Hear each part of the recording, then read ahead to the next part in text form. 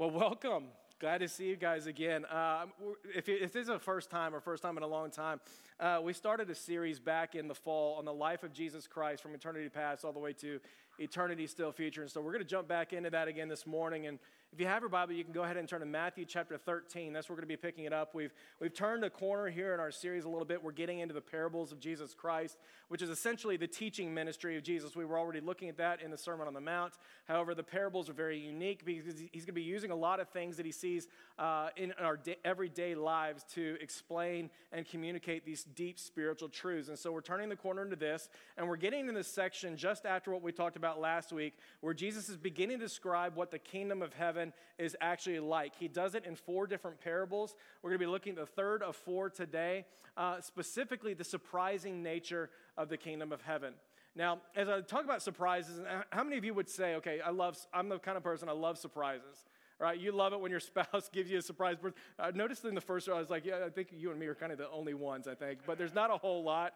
How many of you are kind of like, I hate surprises. Whatever you do, don't surprise me. You gave your list to your spouse and your friends, and you're like, okay, this is what I want you to buy me for birthday and Christmas and stuff like that. Surprises are kind of a mixed bag, right? It kind of depends on what the surprise is to figure out, hey, if you really like it or not. Never forget, about 6 years ago, Kat and I were on our way to Austin, Texas. We were celebrating our 10-year, it was our 10-year wedding anniversary at that time. And so we were traveling down to Austin, Texas, and it was one of these, another friend of ours was getting married at the time. And so we were going to take an entire weekend to celebrate our anniversary together. And so we made the deal, okay, we're not getting each other gifts this year. The whole trip, the weekend is going to kind of be our celebration gift to each other, that kind of a deal. Well, we're driving down to Austin, and she turns to me and she goes, so I just want to let you know I got you a little surprise. And I was like, no. Now, as a husband, you got to understand, like, that's not what you want to hear. When you already make the deal that you're not doing presents and stuff like that, you don't want to hear that they went and got a present. Like, that's just, okay, that's a fight that's going to happen a little bit later on, that kind of a deal, right? And so I'm going, oh, you got to be kidding me. So, all right, fine. And she's like, don't worry about it. I made it. It's really not a big deal. And I wasn't expecting anything else. I was like, okay, you made me something? I know that doesn't typically go well either. So, anyway, so we get to Austin, and we're pulling in and stuff, and she goes, okay, I need you to get dressed up because I got us a photographer. We're doing family pictures. And I was like, what? I was like, my big surprise is we're getting pictures together and stuff like that. And I was so disappointed. I couldn't even hide it or anything like that. I was like, it felt like early on in our marriage when I got her a big screen TV and a DVD player for her birthday, right? You know what I'm talking about? I'm like, hey, this is what you've always wanted, right? You know what I'm talking about? Like, photography was just not the thing that I was pumped about. And I was like, you got to be kidding me. I got to get all dressed up now. It's not what you want to do on your 10th anniversary. And so you're like, okay. So anyway, we get ready, and photographer comes to the door, and I'm in a bad mood, right? I'm just in a bad mood at that point in time. I'm like, this is lame. Everything about it is lame. And so a photographer comes to the door, and he opens up, and I thought we were going to go out on the premises. Like, this campus of this hotel we were at was a really beautiful place. And Kat's like, no, why don't you just come in here? We'll do some pictures here together on the couch while you're opening up a couple gifts and stuff, and we'll just do some pictures here. And I was like, babe, this hotel room's terrible. There's nothing beautiful about it. But I was already in a bad mood, so we kind of we went with it, and I sat down, and she gives me the first present, and I open it up, and I'm not kidding you, it's a framed picture of us when we were engaged. And it was a picture that I already owned, right? Like, we already had it, and it was already like in our home and stuff like that. And I'm like, yay, it's what I've always wanted, a picture that I already have of us that I've already seen. Thanks. And she's like, you jerk, just stop being a jerk, right? And I was like, yay, thank you. I was really not being pastoral in the time, or even saved at that matter. But And so I was like, okay, guys. So she goes, just turn it over. I turned it over, and on the back it just says, first comes love. And it's a picture of us as it being engaged. And I was like, okay, all right. And I still wasn't feeling it at the time. And then the next one comes. You guys are a little quicker than I am. So the second one comes.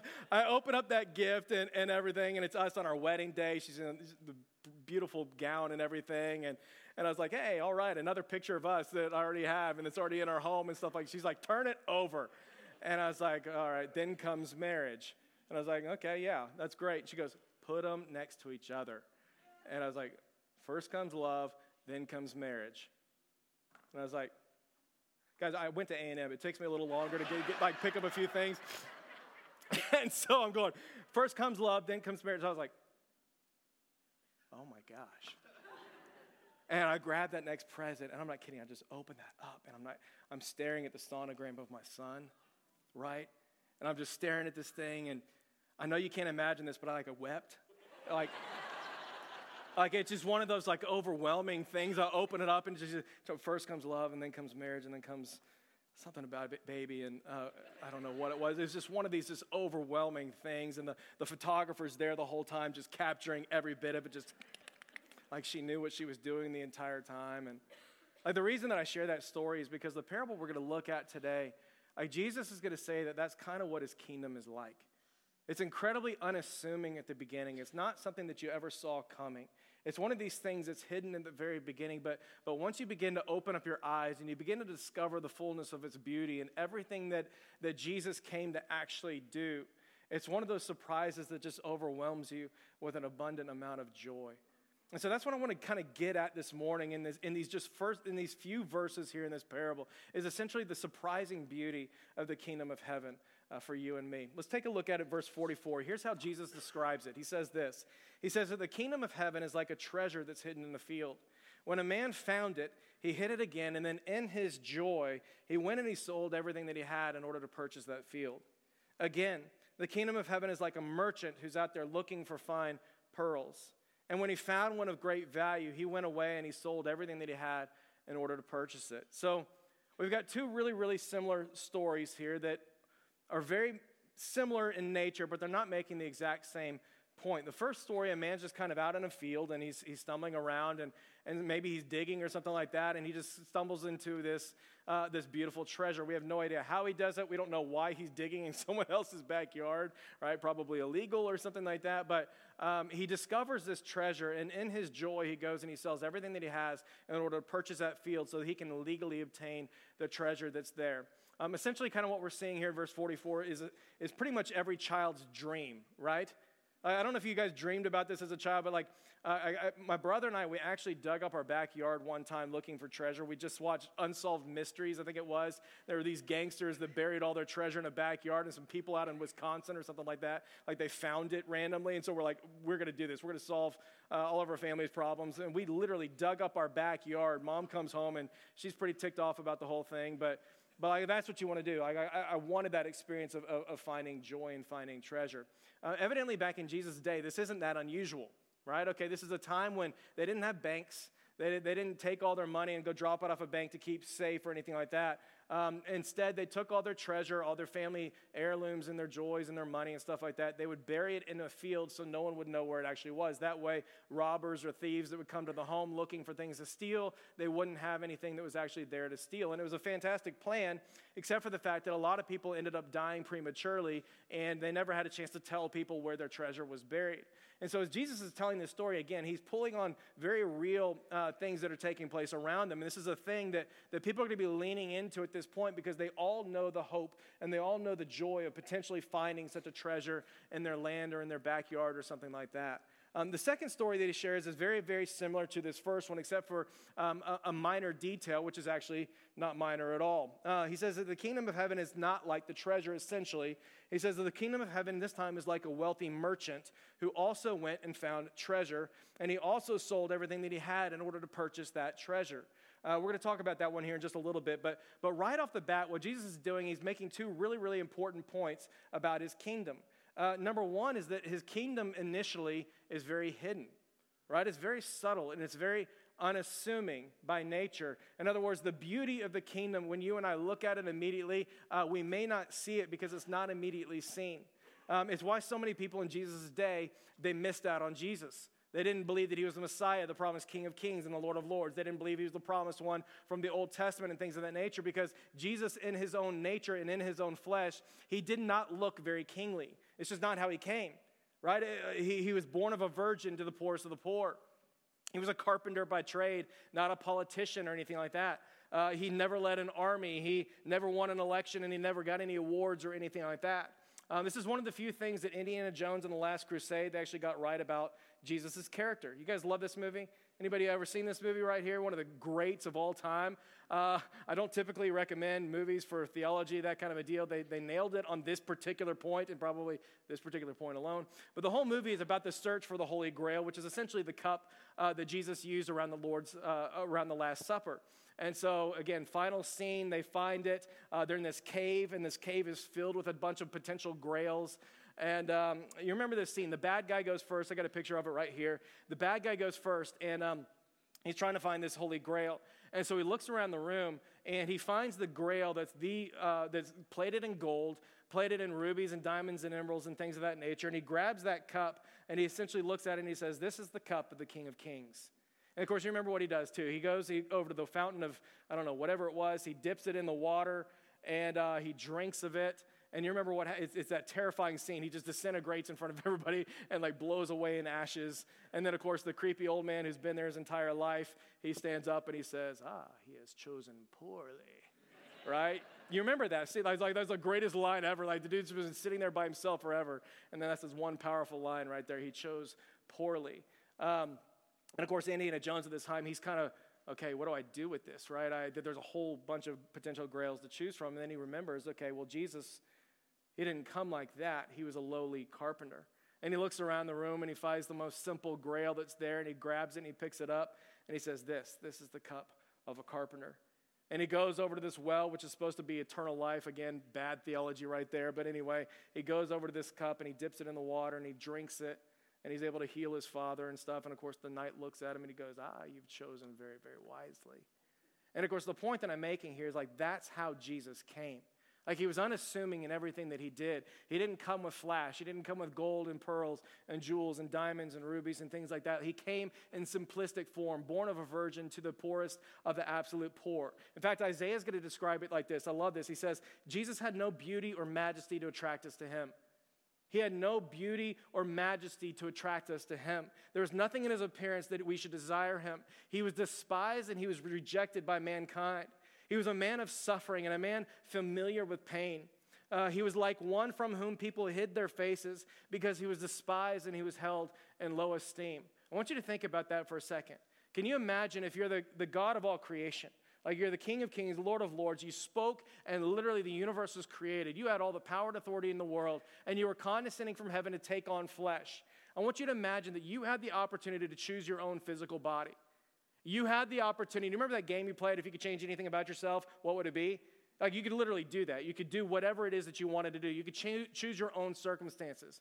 Wouldn't you choose something probably a little bit closer to, Tim Tebow, Chuck Norris, The Rock, something like that? Isn't that kind of what you're going to go for? Aren't you going to choose something that's beautiful that people are going to be naturally attracted to? Aren't you going to choose circumstances that people want to be there? Isn't that what we typically follow? Can you imagine the kind of following that you would have if you had the ministry of Jesus and you had the looks of I'm not even going to go there. I can't even go there. But if you had beautiful looks and you had the success and you had the charisma, and you had all these different things that we follow on Instagram and social media and things like that we naturally love in and of ourselves. And what I'm saying is it's just not how Jesus came to establish his kingdom. It's not the way that he chose to come and reveal who he was, because his kingdom is not just about these physical things, although that will still come at some point in the future. His kingdom's not just about the things that we come, and it's not just about the peripherals and the beauty and the things that are around him. It's a spiritual kingdom that he's coming to bring in the here and now through the indwelling of the Holy Spirit, by which he resurrects that which was dead and brings life to those things. It's why the people that he surrounds himself, his disciples and his church, even those people right there, they're not exactly kingly. You look around at the disciples and they weren't the esteemed people that are going to gain him a lot of prestige and a lot of notoriety and things like that. We're talking about fishermen, and we're talking about a religious zealot that nobody liked. And we're talking about a tax collector that people despised. That's who the disciples were. And then Paul's going to describe the church who he's working through today, you and me. He's going to describe it like this in 1 Corinthians 1. He's going to say, brothers and sisters, think of what you were when you were called. And then he's going to say, not many of you were wise by human standards. Not many of you were influential people. Not many of you were noble birth. But God chose the foolish things of the world in order to shame the wise. God chose the weak things of the world in order to shame the strong. God chose the lowly things of this world and the despised things and the things that are not in order to nullify the things that are. Church, like that's who he chose to build his church. That's who he chose to fill with his Holy Spirit and to bring about the greatest revival that the world has ever seen in the 1st and 2nd century. Like that's who he chose to use, just a bunch of weak and lowly, insignificant, unkingly kind of people.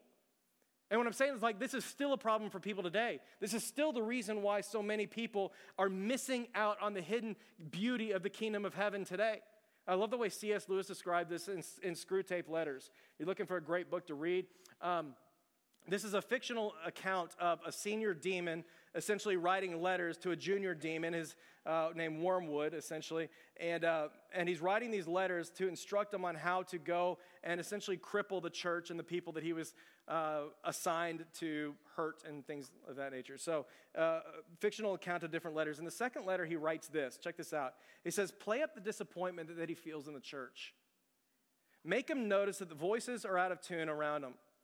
Make him notice the odd clothes that people are wearing, the cheap Christian jewelry, how so many of them are overweight and unattractive. If you do, he says, he'll believe that because some of these people look so ridiculous, that the religion of these people must also be ridiculous. And I love that quote because that's exactly how he's working still today, right? This is still a thing. It's the reason why somebody, maybe even some who come in here today, you're looking around, you're pulling up in the parking lot, you're seeing the bumper stickers or maybe the weird Christian t-shirts that we wear, or maybe you're still mad about our music from the 80s or something like that. And like this is a major obstacle for you coming to faith, and you're kind of looking around. Maybe you even look at the church and you're kind of going, okay, I know the specific hypocrisy of that person over there. And I know what that person did this weekend, and I know what's happening in that person's home. And you're looking at the brokenness of the church and you're kind of going, like, I know these different things and everything about it is completely unimpressive. There's no way in the world the God that they represent can also then be true. Church, it's the reason why so many people today are still walking away from the faith and they're saying things like, okay, yeah, we really like this Jesus that you talk about. We just don't like the church. We don't like the gathering. We don't like the people. Like we've seen the people. We don't like the organization of religion. We don't like people coming together with a plan. We don't like these people over here that are very whiny. We don't like the way that they vote over here. We don't like the things that they stand for over here. We don't like this, that, and the other. They're really weird. We don't like this, that, and the other. The church is filled with hypocrites. And what Jesus is trying to show us right here is that it is just the way that he does things. It's just the way that he does things. Like he doesn't give up on the hypocrites. Like he doesn't give up on the lowly and the broken people. He chose the foolish things of this world in order to shame the wise. He chose the weak things of the world in order to shame the strong. He chose the lowly things of this world and the despised things of the world and things that are not to nullify the things that they are, because his kingdom is not like any kingdom that you and I have ever seen. Like his kingdom is not a reward for the capable. His kingdom is a gift that empowers the incapable. Like that's what it is. It is the entire realm of physical and spiritual blessing that you and I get to receive through the life, death, and resurrection of Jesus Christ underneath his rule and his reign. That's what it is. He's talking about the entire realm of physical and spiritual blessing that he came to bring in the here and now, which largely is spiritual right now and physical still to come. So bottom line, church, at the very beginning of this parable, don't miss out on the unbelievable joy of his kingdom simply because you're looking a different direction. Like, don't miss out on the beauty of what Jesus came to do, everything that he came to bring, simply because you're expecting something else in return. Don't come in and miss out on what he did because you're expecting $200,000 Lamborghinis or this, that, and the other, or mansions and beauty and physical things of that nature. Don't miss out on those things. Church, this entire thing is about the joy that is received in the kingdom of heaven. And it's about the surprising joy that's found in this simple, unassuming kingdom which Jesus came to bring. I mean, that's what he says. Verse 44, when the man found it, it says that he hid it once again. And here's the key phrase. In his joy, he went and he sold everything that he had to legally purchase that land. In other words, like whatever it is that he discovered about the kingdom, he was so overjoyed that he's willing to sell everything that he had. He's willing to give up all of his rights to his land, to his clothes, to his cars, to his camels, to whatever it may be at that point in time. He's willing to give it all up that he may obtain what he just discovered about the beauty of this kingdom. Church, I have to ask this question. Has that been your experience with the Lord Jesus Christ? Like, has that been your experience as you've embraced his kingdom? You've come into this awareness of the gospel of Jesus Christ. Is joy the thing that's at the top of your list of adjectives which describes your experience with the Lord Jesus Christ? Because if a lot of us are being really, really honest about it, you're kind of going, okay, I don't really get joy. I get that those denominations over there, like I'm much more the thinker, I'm much more of this, that, and the other, but joy is not really my thing. I understand duty. I understand routine. I understand these things over here. I understand doing the same thing. I understand the beauty of a community. I understand obligation. I understand ritual. I understand religion. But I don't understand this joy that people talk about so much. I mean, for the longest time, this was my experience growing up in the church. Like I've told you before, like I grew up in the church and I came to genuine saving faith at a young age, but it was a long time before I discovered the joy of knowing Jesus. I remember coming into the church and seeing people just raise their hands in worship, and I'm kind of going like, why are you doing that? And I remember thinking it was just about like they wanted to be seen, they wanted to be lifted up or something like that. And I was like, why would you be happy about singing these songs? These are terrible songs. This was the 80s, right? And I remember going in there and thinking, okay, like why in the world are people going to these third world countries where life is difficult? They're selling everything that they have right here in Texas, which is awesome, and they're choosing to go do all these things. Like why in the world would anyone do that? I'm with my parents at the grocery store, and like mom is making me chase down other people in order to go and share the gospel with them. I'm not kidding you. We would sit in line, and she'd be like, hey, you need to stop that lady because God wants me to go talk to that lady. And I go stop to this lady, and I'm not kidding, divine appointments left and right. And she'd go share the gospel and just pray with these people in the grocery store. And it was just left and right. Dad is waking up at 2 o'clock in the morning to pray for his family and the missionaries that they were supporting left and right. And I did not understand the joy of what they were doing. Why in the world would anybody do that? Because for the longest time, like I understood the religion. I understood the things that we were supposed to do. For me, I thought about church kind of like school. It was one of these things that I knew was probably good for me. I probably needed to go. And in the end, I'd probably be better for it. I didn't know why. Because when I was looking at the church and I was looking at what we were doing, like the only thing that I could see were the rules and the regulations that were in front of me that were designed to steal my joy. That's what I thought. Like these rules and these regulations, what we're doing, like this is because Jesus hates you. And because God is this old stoic nun who wants to slap your wrist with a ruler and just steal and kill your joy. I mean, isn't that how we think about it today? That if I could just be free of all these oppressive structures, all the different restrictions that are around my life, then and only then will I actually be able to find joy. I love the way Woody Allen describes it like this. He says, the heart wants what it wants. And if you deny what you want, meaning you impose certain guidance or restriction on you, then you're betraying your heart and you'll never truly be happy. Church, is that not the way that we think about joy today? I mean, like joy is found when you follow your heart to its greatest end. All you got to do is just follow your heart. Wherever it takes you and leads you, then you'll find true joy. And it sounds awesome. It sounds right. It makes for a great TV show and some movies and things of that nature until you start doing it. And then all of a sudden you realize, okay, wait a second, like my heart can actually be deceitful. It can actually be full of wickedness. And it can actually lead me to a million other places that I thought would bring me joy, which are actually leading me into brokenness and destruction, not only for me, but for people that I loved all around me. Like I love the way that Tim Keller explains it. He's essentially just saying that joy is not simply found by following your heart, but joy is a matter of design. Right? And I think we get this, right? Like it's not a matter of just following your heart and just seeing where it leads. Like joy is always a matter of your design. And he describes it like this. He's kind of commenting on some things that C.S. Lewis wrote.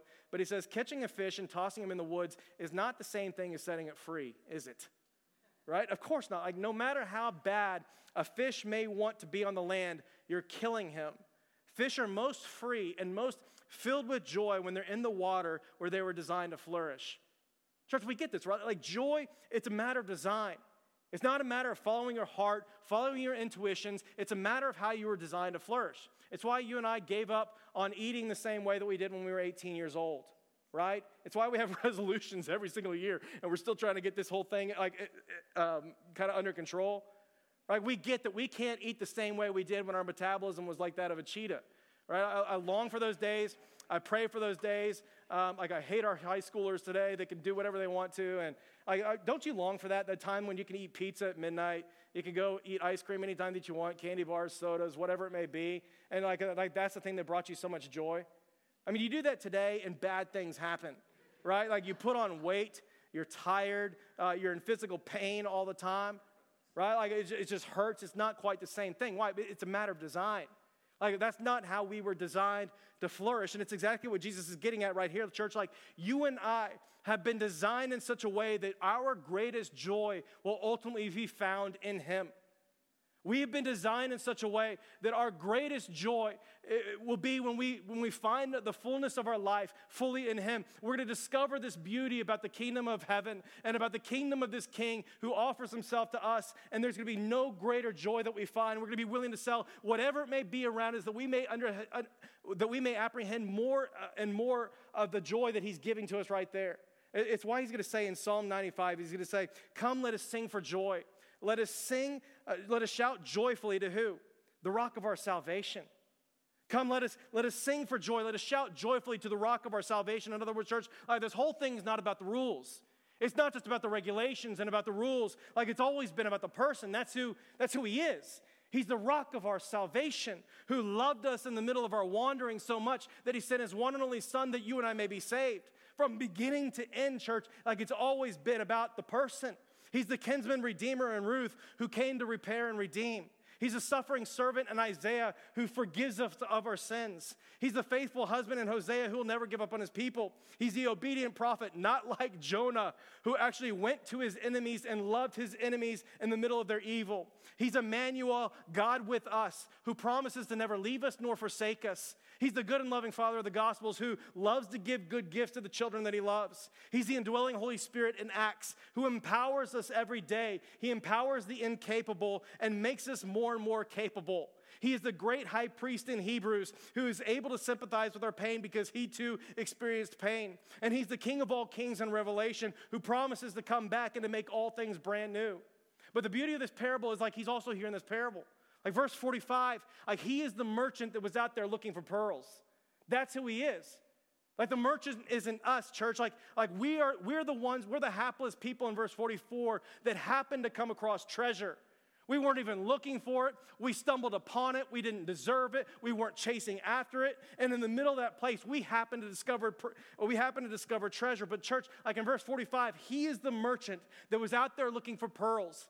And then all of a sudden he discovered you. And then he discovered me. And we were the pearl that was lowly and despised. Nothing beautiful, nothing natural about us also to attract anyone to us. And in the middle of that place, he thought us so valuable that he's willing to not only send his son Jesus, but sell him off that we may be purchased by his blood and completely redeemed, that you and I may spend eternity with him forever and evermore. Church, like that's the beauty of the kingdom of heaven. Like it's not just about this kingdom, and it's not just about the things that you and I receive from the kingdom. It's not about the peripherals and things of that nature. The beauty of the kingdom is that he also gives you the access to the king. He gives you his presence. He gives you himself. It's not just a treasure that you're to discover that's going to make your life better. He's the merchant who goes after searching for pearls.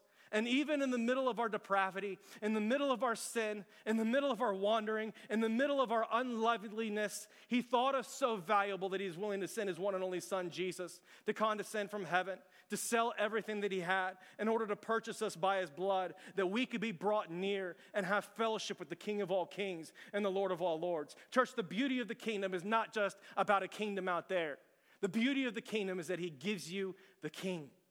He gives you the king.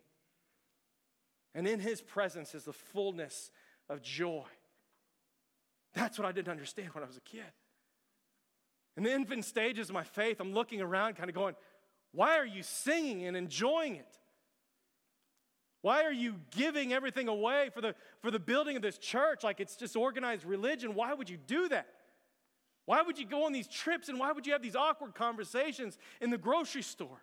Like, why would you get up at 2 a.m. to pray and to spend time with the Lord? Like, it took me years to discover the joy of knowing Jesus, church. And I'll never forget it. It's not this thing that you can fully describe. It was late in sophomore year, and I come back from this retreat where God got a hold of my affections, and just everything changes. You come back and you start opening up the Word of God, not because you have to, not because you're being tested on it, not because there's a sword drill in Sunday school class or something like that, but you're just devouring the truth of God's word because that's where you go to see Jesus. And you open it up and you just begin to savor God's word. Just reading and reading and reading. And then coming before him with bold access to the Father through the Holy Spirit in prayer. And to just be able to come and pray. Not because you had to or even wanted anything, simply because we could. Like it's the joy of discovering Jesus. And what I'm saying is it's so much different than religion. It's so much different than this obligation and this ritual that you go through. It is a king that's made himself known. It's the beauty of the kingdom. It's not necessarily the things, although the things that he brings, the spiritual blessing, the physical blessing, all the things that he does for you, beautiful, beautiful things, and they all pale in comparison to knowing the King of all kings and the Lord of all lords, church. It is the beauty of the kingdom, and it'll surprise you when you find it. You had no idea it was out there. It's not what you were looking for. But once you discover it, you're going, how can I hold on to anything else? Why wouldn't I give this away? Why wouldn't I walk away from this thing? That I can have more of Jesus, more of his beauty, more understanding who he is, more of his power in my life right now. How can I hold on to anything else? I love the way Nehemiah puts it. He says, Nehemiah, they're celebrating this time of revival in the land. And he says this, he says, go and enjoy choice food and sweet drinks. They've just come back from captivity. They're being brought in. And he says, send some of those things to people who have nothing prepared. This day is holy to our Lord. Don't grieve. Here's why. Because it's the joy of the Lord that's your strength.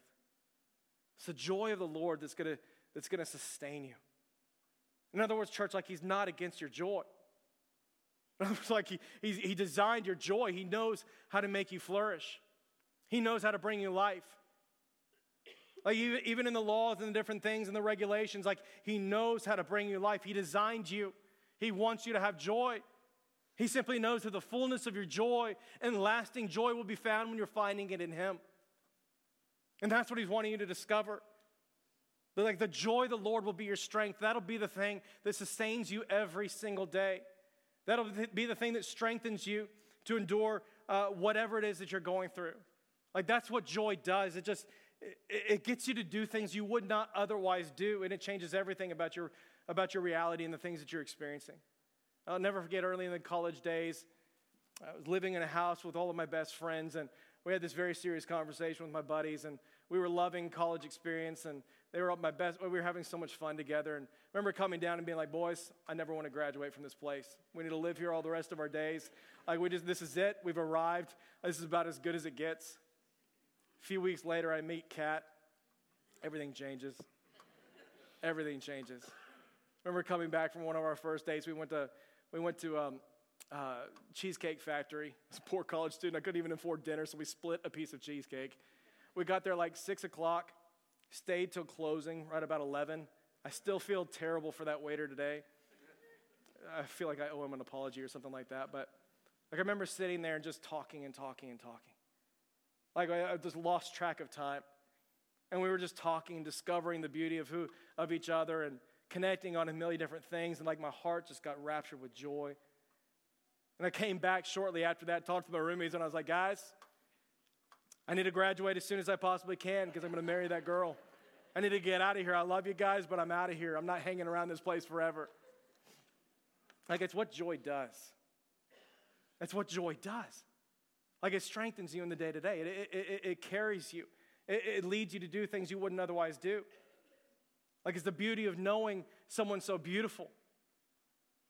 And I want to say this, like it's even in the mundane, even in the day-to-day, like it's the joy of the Lord that can strengthen you in your mundane day-to-day duties. I don't know if anybody needs to hear that this morning, but I came across this quote. Paul Tripp said this. He said, if God doesn't rule your mundane, he doesn't rule you, because that's where you live every single day. Anybody need to hear that? Like, where's the joy of the Lord in your mundane? I was reading this article this past week from a lady named Gloria Furman. She's a recent graduate of DTS 2010. She's a young mother of 4 kids under 4 years old. And she's also the wife of a church planter, an American family that's planting churches in the Middle East. And she's writing in this article about the battle that it was to find joy in the mundane details of life. And see if you can just kind of relate to any of these kinds of things. But she was just talking about the difficulty, number one, of just simply being a mother of 4 under 4, right? 10 loads of laundry every single week, dishes twice a day, 4 sets of fingernails and toenail clippings each and every week, anywhere from 150 to 200 diapers each week. All right, that's just, wow. So on top of that, trying to maintain this level of joy and this character where a husband who's out in the Middle East trying to plant churches is going to come home and actually want to keep returning home and stuff like that. She talks about the turning point in her relationship with the Lord, where she comes home from this conference where God got a hold of her affections and really began to change the way that she thought about the mundane in life. And here's what she wrote. She said this. She says, "Grace humbles me. That Jesus would allow himself to be led like a lamb to slaughter and not answer those who reviled him, it takes my breath away. That God would send his son to die for me and purchase for me an inheritance that is imperishable, undefiled, and unfading. I'm undone by him. Now, the joy of the Lord motivates me and strengthens me to give my time to serve other people in washing their dishes, while looking forward in faith to hear my Savior say to me, 'Well done, good and faithful servant.' As I joyfully and humbly give my time and energy to do the dirty dishes that my family's left behind, I lose nothing and I absolutely gain everything." And the reason I wanted to kind of go there, I wonder if anybody needs to hear that the joy of the Lord can be your strength even in your mundane. Maybe this is where some of us are living right now, maybe even in a very literal place. That many kids, something similar to that, diapers and duty and no pun intended. That really was no pun intended. The laundry, the cleaning, the mundane details of life. And maybe it's not necessarily that. Maybe it's a job that you have. And you're kind of caught up in the routine of this thing, and you feel like it's kind of going nowhere. Maybe you're still stuck in school. You don't really know where that kind of thing is going. And what Nehemiah is saying here is that the joy of the Lord is able to sustain you in those days. Like there's a joy that's able to come from receiving from the King of all kings and the Lord of all lords, from enjoying the middle of his presence, that's able to strengthen you in the middle of your day to where you're not necessarily serving the people that you're looking at right in front of your face, but you're actually serving the King of all kings, the one who loved you so much that in the middle of your wandering, he sent his one and only son, Jesus, to come and to die that you may be purchased and brought back into relationship with him. That's able to satisfy you in such a way and bring you so much joy that the mundane details of life are able to be satisfying and also full of joy. And I just wonder if somebody needs to hear that this morning. Maybe it's not necessarily the mundane, but also that the joy of the Lord can be your strength in the middle of your trials, in the middle of your difficulty, in the middle of your pain, in the middle of your sadness, in the middle of your loneliness, in the middle of the loss that you're experiencing right now. I love the way that Hebrews talks about Jesus. He says this, he says, we don't have such a high priest who's unable to empathize with your weaknesses. In other words, he's better than your wife. He's better than your husband. He's better than your friends, the most empathetic person that you know. We don't have such a high priest that he's unable to empathize with your weaknesses. But we have one who's been tempted in every single way, yet he did so without sin. So let us approach God's throne of grace with confidence that we may receive mercy and find grace to help us in our time of need. In other words, church, like he knows that thing that you're going through. That's who he is. It's the beauty of the kingdom. It's not just the things. It's the personal nature of this kingdom that he came to bring. He's giving you the joy of his presence. He's giving you the joy of the presence of a king who knows the pain, knows the difficulty. He knows physical pain feels like suffered a torturous death upon a cross. Like he knows what loss is like. He knows what it's like to have people stab you in your back. Like he knows all those different things. And in the middle of that place, it's the joy of the Lord and the kindness of his presence, the beauty of his kingliness that's right there with you, fellowshipping with you every single day. That's able to give you strength every single day. A number of years ago, some of our dear friends went through one of the most trying seasons I could possibly imagine. They just moved to Dallas, Texas from Las Vegas, where he had a fantastic job, and he decided to join the staff of a church where basically he was cutting his whole salary in thirds. And he'd just come here. They still had the mortgage from the house in Las Vegas and another mortgage here in Dallas. Finances were a mess. They had one little daughter. Shortly after she was born, they were told by their doctor they wouldn't be able to have any more children. They went through years of infertility after that first child, and the sadness of going through that, trying to go through everything they possibly could in order for that not to be true. And it was just kind of bad news after bad news after bad news. And we're gathering in this prayer meeting one time, and we were hearing about these things, and we prayed for them. And then all of a sudden one day he comes to us and he says, hey, he's just overjoyed with news, and he comes and lets us know that his wife has got this miraculous pregnancy going on and that they'd have a baby. And I remember as a staff, we came around them and we celebrated so much. A few months pass, and then one day he comes back into that prayer meeting and everything is completely different. You know that look on people's face when like tragedy hits and like all the joy, everything's taken out of their face, and it's just like this white shell going on there.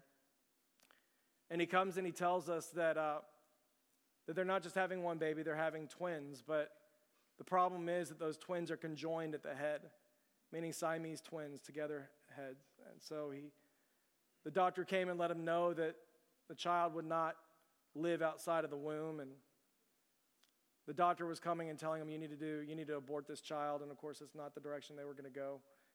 Didn't believe in it. This child is value, created in the image of God.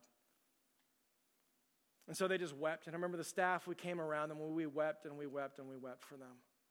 And I remember him just talking about the pain of that moment, kind of saying, like, can you imagine, like, this is the thing that National Geographic wants to write stories about. This is the thing, like, they want to take our children and like take pictures and sell it to the carnival down the street. Like, that's what we're carrying right there. And he's just overwhelmed with sadness. And I remember shortly after that, his wife decided to start a blog, kind of just talking about very openly how she was processing the grief and the trials of what they were experiencing and things like that. And church, I want you to just hear a little bit about how she processed the things that she was going through. Here's what she writes. She says, to give you insight, I've got a picture in my mind of where I am emotionally. It's from Psalm 23, verse 4. Yea, though I walk through the valley of the shadow of death, I'll fear no evil, for thou art with me. Thy rod and thy staff, they comfort me. I know that God never calls us to go somewhere that he's never gone before. And I just imagine walking through the valley hand in hand with Jesus. Nothing said. He just squeezes my hand, reminding me that he's walked this road before. And because he has, the valley is just what it says that it is. It's the shadow of death. Because Christ conquered death on the cross, it's swallowed up in victory. Oh, what the resurrection means to me today. It has always been my hope, but it's taken on such a deeper shade of meaning for me now. It's not only my hope, but it's the hope of my little girls. I know that they will go not to death, but to abundant life. And it gives me great peace and great joy that they'll be living the life that I've always looked forward to living. Church, that's the beauty of the kingdom of heaven that he came to bring. It's not just about the things. It's not just about the creature comforts. And it's not just about the inheritance that may still be to come. And it's not just about those things. The beauty of the kingdom is that he gives you access to the King. He gives you access to the heart of the Father, who knows what your pain feels like. He knows what it's like to walk through the mundane. He knows what all those things are like. He's the wealthy merchant that was out there looking for pearls. And while he's looking for these beautiful things, he found us. And still in the middle of our wandering and in the middle of our sin, in the middle of our depravity, he looked upon you and me, and he thought us so valuable that he was willing to send his one and only son, Jesus, to condescend from heaven, selling every right that he had to the divine life in the heavenlies, that you and I may be purchased by his blood, ransomed and brought back home, to be able to experience the fullness of joy that's found in him, the King of all kings and the Lord of all lords. Church, the beauty of the kingdom is that he's given you access to the King. And it's so much better than anything that we could ever get. It's why he says that it's like a treasure that you find. And once you find it and you behold it and you see the fullness of what it is that Jesus came to do, it's worth giving everything in your life away simply to obtain it. Have you discovered that joy in Jesus? Or are we content with religion and the mundane and the ritual? I want to invite you to pray with me.